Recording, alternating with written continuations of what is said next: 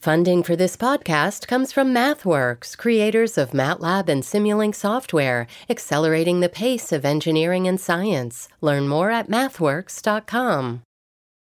WBUR Podcasts, Boston.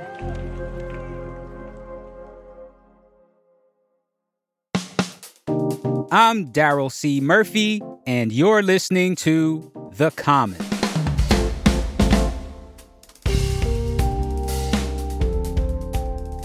Boston Globe housing reporter Andrew Brinker, welcome back to The Common. Thanks for having me back. Yeah, man, it's been a little while. How you been? Good, hanging out in the streets of Milton. Yeah, I see Milton has been keeping you a little busy. And I want to get right into it because it's a story that involves the MBTA Communities Act, which is a state law that would allow more housing to be built throughout the region, and a vote that took place just south of Mattapan in Milton last week that could lead to a problem for the state. Now, before we talk about why, quickly remind us of the details of the MBTA Communities Act, because you and I actually talked about it last year. That's right, yeah. So MBTA Communities is this big law that was passed in 2021 under former Governor Charlie Baker's administration that basically says that communities that are served by the T, and that's not just rapid transit, that's commuter rail, have to create new land use rules, new zoning rules somewhere near their T stop that allows for more multifamily housing to be built. And so all of these, there's 177 communities that are in the process or have already finished up drafting these zoning guidelines. And that's where we're at right now. All right. Now let's go to Milton, where this election took place last week. Now, the residents in that town voted against a zoning plan that would have put Milton into compliance with the MBTA Communities Act. I want to know about what was in this plan and how would it have changed Milton? Right. So Milton was in this first group of 12 communities that were classified by the state as rapid transit communities. Milton falls under that category because it has access to the Mattapan trolley. Mm-hmm. The Milton Select Board had drafted this plan that was later voted on and approved by a 2/3 majority in town meeting that basically would have created 6 new zoning sub-districts. And those sub-districts would have allowed various kinds of multifamily housing. And now, what were the community arguments against it? So town meeting voted to approve this plan back in December, and pretty quickly, a group of residents that had been pretty vocally opposed to the plan mobilized and gathered enough signatures to trigger a referendum. And that referendum happened last week. And there were 2 pretty substantial campaigns, a yes and a no campaign. And so the no campaign had a couple of key arguments against the zoning plan that Milton had drafted. One of their main criticisms was that a fair chunk of this zoning was concentrated in this part of town called East Milton. There's this one particular area called East Milton Square that is already a little bit denser than the rest of town. And so they felt like it was unfair that much of the zoning it was a little more than 50% of the zoning was clustered in East Milton. Mm-hmm. And then there were folks, that stretch of Granite Avenue, sort of near the border with Boston, that would have been rezoned. Folks were really worried about traffic along that particular stretch. And then there was this broader argument that the No campaign was making about their classification as a rapid transit community. They basically were arguing that the Mattapan trolley isn't fast enough and doesn't carry enough residents to be considered rapid transit. And so they really wanted the town to go to the state, which, by the way, the town did, and asked them to be reclassified, and the state said no. That is one of the No campaign's big sticking points, is that they think that they shouldn't be rapid transit. And the way MBTA Communities works is if they had a different classification under the law, they wouldn't have to zone for quite so many units. So now that they've voted against the plan, what happens now? Well, that's a really good question. On the local level, no one really seems to know exactly where this is heading. The general consensus is that the planning board probably has to come up with a new plan to try to get into compliance. And you have to keep in mind that Milton's deadline to comply with MBTA Communities was at the end of last December. So they're already, well past the deadline. The state essentially sent a letter saying, we will excuse this violation of the deadline because of the fact that there's a townwide vote happening. But once the townwide vote happens, if you vote no, you will be considered out of compliance with MBTA communities. And so that's where they're at now. And so now they're charged with coming up with a plan. And I feel like I should emphasize the fact that this was a really divisive campaign. You talk to anybody in Milton and they will say that no political issue has been quite as divisive as this one. It was really neighbors against neighbors, and there were yard signs everywhere. And so now, you have a community that is basically, more divided on an issue like housing than they've ever been before. And they're charged with now somehow coming up with a new plan that everybody can sort of reach a consensus on. And it's a huge challenge. And a lot of folks have questions about whether or not they're going to be able to reach a consensus. Man, now, what kind of penalties does Milton face if they don't come up with a new plan? Yeah, and it's something the state is sort of trying to figure out still. They've outlined a couple of pretty direct penalties for not complying with this law. There's this whole long list of state grant programs that the Executive Office of Housing and Livable Communities has outlined. It's more than a dozen grant programs right now. The Housing Secretary said last week that they're looking to expand that list of, grants that communities may theoretically not have access to. And those grants are sort of all over the place from, most of them are around public infrastructure and that sort of thing. But then the other side of it is, this whole legal question. Milton has basically just voted to defy a state housing law. And the Attorney General has said pretty directly in the last couple of weeks that if Milton doesn't comply, she would strongly consider filing a lawsuit. Now, she hasn't done that yet, but she has said, as I said, fairly directly, this is something they would consider doing. And that would sort of be a whole nother can of worms, so to speak. Got it. Well, Andrew, we're going to take a quick break. But when we get back, I want to talk more about the MBTA Communities Act from a broader perspective. So we'll be right back.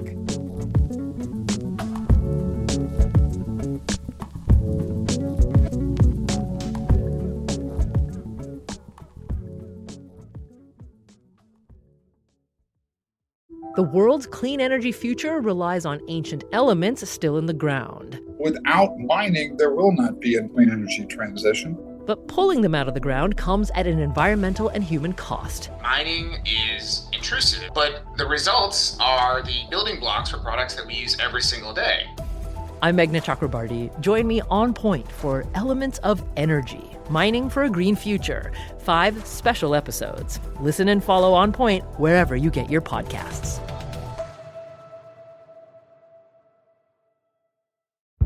Did you kill Marlene Johnson? I think you're one of the first people to have actually asked. From WBUR and ZSP Media, this is Beyond All Repair, a new podcast about an unsolved murder that will leave you questioning everything. Somebody should be in jail for murdering my sister. A woman who's never been believed. As long as they think I have done this, then they're not looking for who actually did this. And that's what makes it a cold case. No, it's a botched case. And a search for the truth, once and for all. Wow, it just gets more interesting. Beyond All Repair. Listen and follow wherever you get your podcasts. Be careful. You're digging in a place that's been very peaceful for a while. Do it anyway. Dig.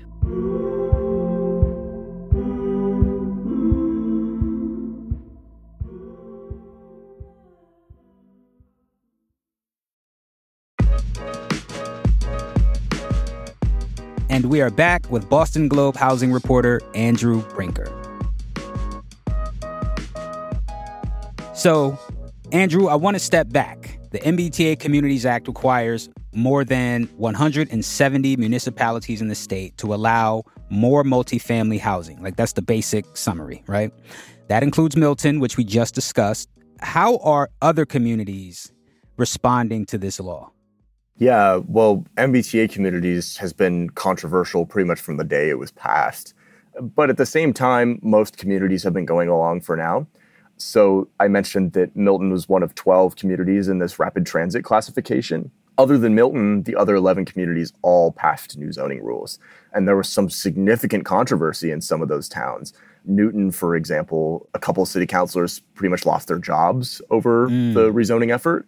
Brookline, I should say, had 2 sharply divided campaigns that sort of came together to form a consensus plan at the last minute. Of the communities that we've seen that have had a deadline, most of them have passed something, except for Milton now. Got it. And Andrew, I feel like it'd be irresponsible not to address the connection between what we're discussing today and the history of housing discrimination in Massachusetts and how that's played out through zoning. Yeah. So can you remind us of that real quick? Because I think it's safe to say that played a big part in this housing crisis that we're seeing today. Sure. Well, I mean, all you have to do is trace zoning back to its origins. It started around this time, particularly single-family zoning, which is the kind of zoning that dominates in a lot of communities. And remember, zoning is what tells us what you're allowed to build on, certain parcels of land in all of these different towns. So if you trace zoning back to its origins, the folks who crafted zoning were by and large looking to exclude. There's this era in the 60s and the 70s and the 80s when some towns had been building at a fairly decent clip. This is around the same time that there was sort of white flight to the suburbs going on and busing was happening at the time and that sort of thing. And all of a sudden, all these suburbs sort of shut down. They wrote these zoning rules that basically prevented any new building and that sort of thing. So the connections are pretty disturbing and they live on today, largely because a lot of folks don't really want their communities to change. Yeah. So there's definitely a huge equity component to this housing situation. Now, with all that said, if communities comply, how much could this plan help the state's housing crisis? Basically, the thinking is, among a lot of housing advocates and other folks in the housing world, that MBTA communities is the state's most powerful tool for digging out of the housing crisis. And so, there are some top-line estimates out there of theoretically, if all of these communities zoned the way they were supposed to, we could be looking at 100,000 new units or something like that. That might not necessarily be accurate, mainly because there's a lot of things to consider. You have to consider the current state of the economy and how developers are sort of on pause right now. And you also have to consider existing building footprints in these towns. A lot of towns are drafting new zoning districts in places where there's already a lot of buildings. So, you're not going to see all those buildings torn down and built back up to, the maximum of what these new zonings allow. But the very basic thinking is that this could really be huge. It could be a huge first step for Massachusetts in its sort of journey towards digging out of this really daunting housing crisis. Okay. I want to go back to Milton. With its vote against its zoning plan, did it just set a dangerous precedent for the state when it comes to enforcing this law and ensuring that this law is successful? That's a really good question, and there are a lot of folks that are sort of wondering the same thing. Obviously, it's too soon to know exactly what the fallout from this vote is going to look like, but I can tell you that there are a lot of opposing groups sort of popping up in communities around the Commonwealth. There's supportive groups popping up too, but there's opposing groups, these groups that just want their towns to not do this at all. And those groups celebrated Milton's vote. Milton was this first community to take, in their view, to take a stand, right? To say no to a big government mandate. That's kind of the attitude. And Milton's vote was sort of demonstrating to folks that, hey, maybe we have a choice here. It puts the state in a really tricky position where they need to figure out, what they're going to do to get Milton to comply, essentially, and send a message to maybe some of those other communities that are thinking about not complying that, hey, this isn't optional. Got it.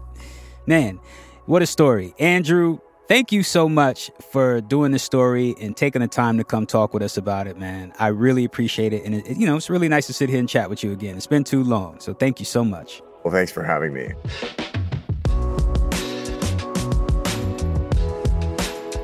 That's Boston Globe housing reporter Andrew Brinker.